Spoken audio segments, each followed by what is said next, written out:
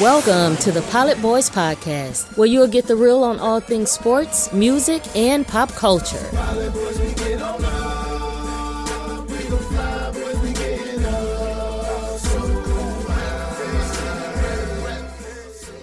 And here are your hosts, Vishwant and Partha.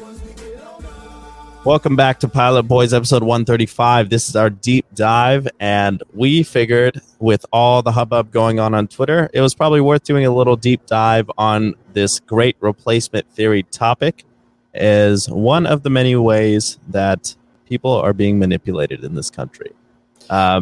V, man, I think you should kind of lay down the groundwork here. Yeah, obviously this thought is coming to a head and is reaching headlines this week specifically because of what's going on with the Buffalo shooter, right? And his kind of manifestos and thoughts connecting why he committed this atrocity against in a Black community is based on replacement theory. And when you dig deeper and you look at it superficially, you say, okay, this is just some crazy, extreme right-wing thought process that believes in replacement theory. But the Associated Press and the Nork Center at the University of Chicago for Public Affairs did some research on this and found that about 1 in 3 adults believes that there is an effort underway to replace native-born Americans with immigrants for an advantage in elections. Which, first of all, it's very, very hard as an immigrant to get to vote. Like, my parents had to live here for like 20 years to even get citizenship and be able to vote. So it's a ludicrous theory. And I think when they mean immigrants, what they really mean is non-white people, because technically I'm an American. I'm a Native American. You know what I mean? I'm not being replaced, you know? I'm still, well, I may not vote this year because I don't really fuck with either party, but you know what I mean? But it's like, I'm surprised at the phrasing of the question as well, in the way that this entire argument is positioned, because immigrants can't vote. Only citizens can vote. Yeah, it's such an interesting theory. And it's built in a lot of things. And then, the 1 in 3 thing reflects very well on why the Tucker Carlson news program is the #1 rated news program, right? Is that people do believe in why? Because what he does is he has no emotions in what he does. He studies these polls and he's like, I'm going to align myself with the thought process of people that are going to tune in and be loyal to my news program. Yes. And this is why now I understand why consistently and constantly he pushes the idea of replacement theory and replacement theory type subject matter on his news show. That kind of gives credence to why this poll is probably accurate, right? And there's this overall kind of cultural war happening in America that's quite sad, specifically amongst white people. To be honest, I feel like the most manipulated people in this country, manipulated psychologically, are poor white people. Their interests, for the most part, and what they vote on is completely misaligned with what would benefit them the most. Yeah. And it's done through this kind of psychological brainwashing of this country is being taken away from you. That's the overall picture. Replacement theory fits into that idea of this country is being taken away from you. And what do they mean by that when they pitch this to white Americans? Because it's not just poor white Americans. I know a lot of middle class and upper middle class white Americans who buy into some of these theories as well. It is simply to create a psychological warfare of creating an enemy that is the reason why you are not progressing and regressing in society. That gives you a built-in excuse, which allows you not to take personal accountability and personal responsibility for why these things are happening. And replacement theory fits into that. Like you said, the whole idea, when you just break it down past surface level and you actually are an immigrant and you understand what immigrants need to go through to vote, you know, and you also understand that immigration is a necessity in America because it's built out of the fact that there is a lack of enough educated and skilled labor, because despite this country having the best universities and the best academic system and the best research institutions, there are not enough people who actually want to work hard and make an impact in the country in a meaningful way. That is the thing that even necessitates immigration. And on a lower level, the reason that so many Mexicans come to this country and is because nobody wants to work these low-level labor jobs in America anymore. And it's actually a need. Somebody needs to work those jobs to have a thriving society. So this whole idea of building a wall and keeping these people out, actually, if they actually kept Mexicans out of this country, it would fall apart. If they kept away immigrants who came here for an education and wanted to work in these high-level tech jobs and in the medical field and all of these fields, America would have a drastic shortage in all of those things, and the country would fall apart. You know what I mean? You know what would shift is that white people would start working those jobs. That would just be the shift, because we have, I think, 11% of our labor force not working right now by choice. You know, where are all those folks going to go? They're going to have to take the jobs that the Mexicans don't have if you take away those immigrants. If you take away the international immigrants, they're all filling these service roles. The thing that I also wanted to call out on this is that the language of manipulation is fear, and the language of trust is love. So if you're being told something that makes you fearful, you're being manipulated. You're being told something that makes you trust in the entirety of the system and make you feel loved. That's a good thing. That's kind of what you want out of people. And the problem in this country is that so many people, we said this 85% stat in the news and notes, 85% of people live in this feeling of guilt and shame in this country. 85% of people have never been loved unconditionally in their lifetime, and especially in their upbringing. And that means when they seek what they feel to be love, it's truly manipulation.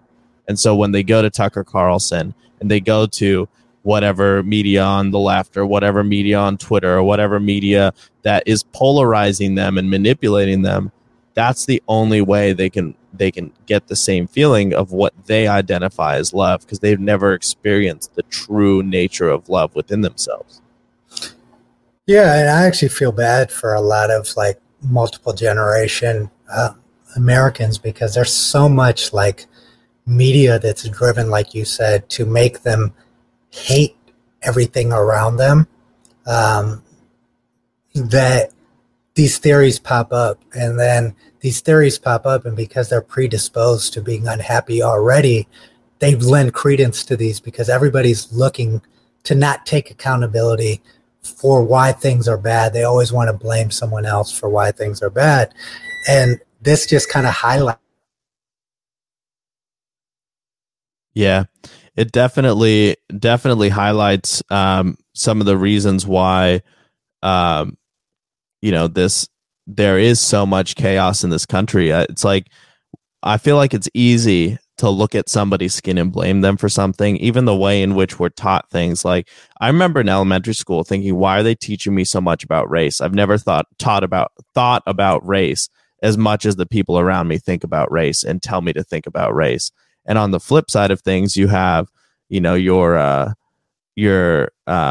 folks who want to talk about like voting results, for example. It's like, why do we even talk about the Hispanic vote, right? Like, why do we marginalize vote down to the race of the person? Why do we even collect that information? To me, it's totally backwards, because it drives us to look at people based on their skin color as voicing a particular ideology, and it allows us to hate an entire skin color or an entire race based on what we assume to be their general political ideology, because we're polarized against it.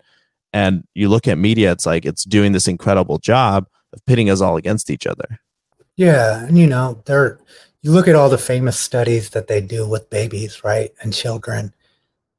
No child really, unless a parent teaches them, they don't see somebody with a different complexion in them and say, oh, that's a black person. Oh, that's an Indian person. Oh, that's a Mexican person. It's actually taught, like you said, in schools. The whole idea of race wouldn't be an issue if it wasn't taught, right? And the problem with it being taught, it is taught through those mediums of division more than anything else, right? And be taught from a health lens, you know, it could be taught from a historical lens. It could be taught in an inspiring way where we look at, like, there's the other way to teach it would be like, look at all the incredible things all these nations have brought forward. It's a small world approach, if you will. Take pride in all of these cultural elements you're able to bring into the room. Well, that would work if people focused on culture and not skin color. Right? Yeah, exactly. Like, if you focus on the cultural attributes of every single race in this country, they provide, or every minority in this country, they provide something very significant to American culture that is positive. So that is also the issue. And this whole replacement theory, this is really fundamentally being driven by the history in America that's been passed down. We're not that far removed from slavery. So this idea of you being superior because you are white is something that is very American, right? Like, and it's ingrained culturally. So the reason that white kids go and commit these atrocities like they did in Buffalo when they're 21 years old is because somebody in their household told them that you should hate black people, or you should hate Indian people, you should hate Mexican people, you should hate. That's what's driving it, right? And it's like, oh, that's a bad apple. No, the bad apple is the culture in which that continues to be what's taught in schools. And you see this with these politicians like DeSantis, who prey on that because it helps them gain votes. They don't really care about these issues, but they know, like you said, especially in politics, that these issues are what drives people to vote. And that's actually really sad, that you are more likely to vote based on your disdain or dislike for what someone else is doing versus what's in your best interest and what could really help you be great. 100%. And, you know, there's just, on this whole great replacement theory, there's one huge gaping hole. And it's in this quote: "It is a plot to remake America, to replace American citizens with illegals that will vote for the Democrats." Yeah.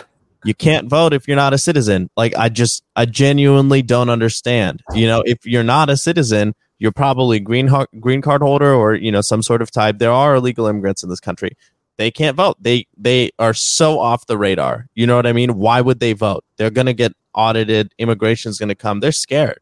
You know, well, you're allowed, if you're born in America and you're not a foreigner and you're not a minority, you're allowed to be ignorant, right? Like, the fact that you don't even understand how immigration works and you're taking a stance on it is what I was saying earlier in our news and notes. Like, don't take a stance without educating yourself on the process.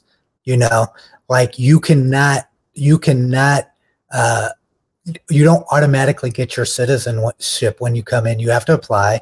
You know, and if you come on a work visa, which is a lot of IT workers and labor comes, you actually have to be sponsored by someone else to be able to get your citizenship. And that's a process that often takes people, you know, 5 to 7 years, sometimes 20 years before they actually receive their right to vote. They're not just born with it. They have to work for it. And the idea that those people too, even the idea that the United States has the idea of like naturally born and that it's a sovereign nation is it's born a country of immigrants, right? Like, everybody here, if they trace their roots, it's somebody who immigrated over here. It's not the idea the Native Americans have already been killed off in this country for the most part and put on reservations somewhere. So even the idea itself is built in something that's not factual. The idea of like an American and this is our country is built in complete fallacy. Yeah, 100%. Especially because the country is structured in such a way that it is a changing entity. I think it's one of the beautiful things of how things are structured on paper for this country, the democratic nature of it, the way all the policies are constructed. If everyone truly were focused on just their own selves and contributing to society in a meaningful way, it's a beautiful system of governance. It's very perfectly constructed from that perspective. And when you have folks who, want more power, or want to manipulate it, or want to remain in power, most of these politicians will lean on these types of fear-mongering tactics to keep their platform, as you alluded to Tucker Carlson about earlier. That breaks the system to an extent. It doesn't break it. The system still works. It just is more uncomfortable, for everyone involved, because it's now, when you're starting to make people believe things that aren't true, when you're starting to try and manipulate them, you're essentially just creating breaks in the culture of society. It's like mutinies essentially all across the board in terms of what people, believe and feel. And the real way to do this. And, what's funny about Tucker Carlson is he put out a statement. I believe there was some text leaked about his involvement with the Trump administration. And he put out a statement saying, "I never claimed to be a journalist." And that's great. He's not a journalist and he's an entertainer. So we should all look at him as an entertainer and not take these things as seriously. But the problem is he established credibility as a journalist on a news channel saying he did the news. Right. And if you do the news, there was, especially when he started his career, an expected level of credibility that he's now kind of evolved out of. So, the question to ask is, when did you stop being a journalist? Right? When did you stop actually reporting facts? Because from that point on, everything you've said, I can just disregard. But none of these folks will ever communicate that. They're not going to make it clear. And I think it's just important to understand that our media these days it's not a place to get educated about things. You can get educated about things by talking to people who are different from you and understanding their lives and perspectives. Yeah, I mean, there's the thing that confuses me a lot about society, and I know that I'm speaking about this from a position of, I guess, privilege in the sense of how my mind works, right? I'm very happy that I don't think along the lines of how do I get more people to agree with me, or how do I find people to align with my viewpoint. The moment that you give an external source power over your opinion and your personal beliefs, and you align yourself with a thought process that is being filtered down to you from someone else, and that's where these things like replacement theory come from. Somebody comes up with the idea and they disseminate it throughout society. And the fact is, the moment that you start embracing and accepting someone else having control over your opinions and your thoughts and your beliefs, you've lost. And that's generally where we're at in this country. Yeah, 100%. It's a wild time with all the shootings going on, with all the changes happening in society. And I think it's one where we all do have to remain, vigilant. And at the same time, it's like when people fear you, that's where, danger happens. That's where these troublesome situations start. Like a lot of these shootings, while they seem like violent attacks, they don't come from, anything other than fear. That's the root emotion behind all of these things. And we just have to understand that if we continue to propagate a society where fear is utilized in this manner, we're going to make our lives less comfortable, less peaceful, and more dangerous, where we all have the opportunity every day to decide how we approach our interaction. So regardless of how somebody might interact with you or, feel about you, you have the choice in terms of how you interact with them. And there was this, the story of Martin Luther King doing the bridge at the bridge walk at Selma, and he made it very clear, hey, you want to walk with me, that's fine, but you will get hit. And we have one rule, is if you get hit, you don't hit back. Why don't you hit back? It's because if you don't hit back, that person's going to reflect on that and they're going to know they did a bad thing. The second you hit back, it's fine, and that's a really, really important thing in this country, is that you should never hit back, even though someone may hurt you with their fear projected onto you. You have to acknowledge, hey, this is how it is. It's okay. Move on. I'll be the bigger person. And that might be tough to do in the moment, but it creates the reflection inside of that person that later helps them evolve and grow. Yeah, I mean, logically, that's what makes sense, right? And that's what's so funny to me is like these things we're not capable as a society of operating like Martin Luther King did or Mahatma Gandhi did. This whole idea of non-violence, it's tit for tat. It's an eye for an eye. The whole world is blind. That's the famous Gandhi saying. But it's really, really hard when you have a system in which you consistently are feeling marginalized because of the media pressure that makes you feel marginalized and tells you to live in anger, that tells you to live in hate. Like, that's what's reinforced, because that's the best way to control people, is by making them emotional and lose control of their emotional balance and be angry all the time. When people are angry, they can easily be manipulated. People who are calm and keep their thoughts about them cannot be manipulated as easily, because they rationalize and they think through and use logic. But the moment and even the most logical person, when they lose it and they go into that emotional state in life, you lose control. And when you lose control, anything can happen. Yeah. It's the same thing when you drink too much alcohol. You lose and you willingly give up your ability to control your own mind. And as a result, many bad decisions are made under the influence of alcohol and drugs. That's why they're made that way. Yeah, absolutely. It's anytime you give up control of your mind or decision making or your ability to decide what is real, what is not, you put yourself in that situation. I think there's a pretty good takeaway here for the individual person. It's that your ability to show love is not based on someone else's ability to show it. You have consciousness and control over all of your actions. So I do think it doesn't take everybody operating in that way. It just takes several people operating in that way to influence an entire community. And I think the best example of that is if you've ever played on a sports team, if you've ever been in a school, in a large class, the teacher's tone or the tone of 3 to 5 of the students in 100-person class, that in the way questions are asked and the way things are conducted, that sets the tone that everybody follows. The reality is that the majority of society will follow the tone that's currently set. Most people are not consciously setting the tone. So if you choose to set a tone of love, you have no idea how many people you will influence and improve with that. Yeah, and disconnect from things that make you upset, right? It took me a long time to learn this, because I used to be angry all the time when I was heavily into politics and heavily into studying history. Two of my favorite things, in kind of my high school years.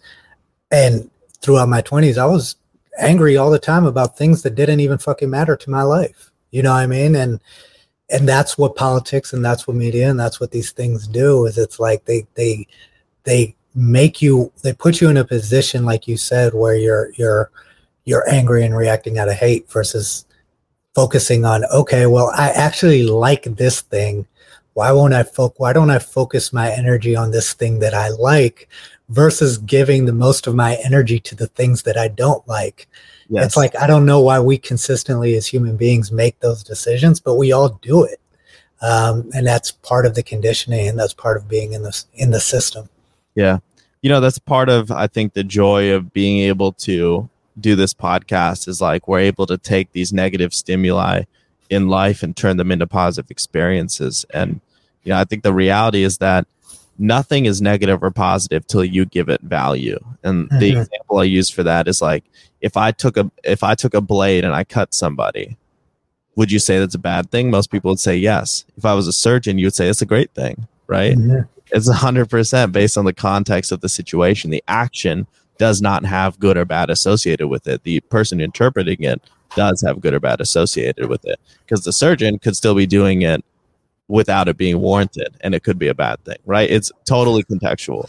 So it's really, really important for us to be able to look at these events and and things in life that may trigger us or make us upset, and just realize that they don't have to. Like, we can give them the value we want to give them. And especially, like, you know, you hear a stat like one third of America believes there's this conspiracy that illegal immigrants are being put everywhere to fake ballots, put them in the ballot boxes and vote white people out.